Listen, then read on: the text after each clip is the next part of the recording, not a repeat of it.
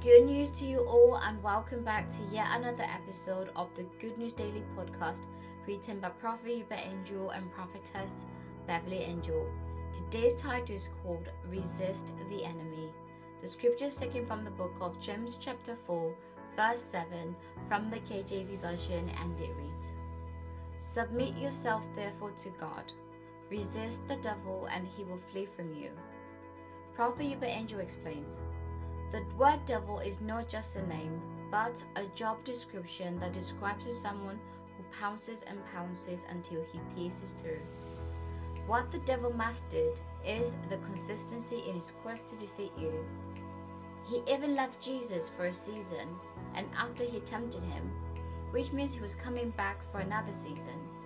Though Jesus was God in flesh, the enemy still had the audacity to pounce and pounce on him. When you feed yourself with the word and put a premium on the word you speak, pray in the Holy Ghost, you will build resistance against the enemy. You will create stamina against all the arrows of the enemy, and the reality of a milk and honey will be yours. Take time to go for the word, praying in the Holy Ghost, and you will surely come back with a testimony. You will live a life of sure victory over the enemy. For the prophetic declaration, please repeat after me.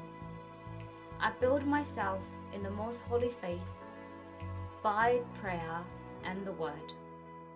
My mouth is a giver of life, peace and prosperity in the name of Jesus. For the further studies, please go to the book of Jude chapter 1 verse 20.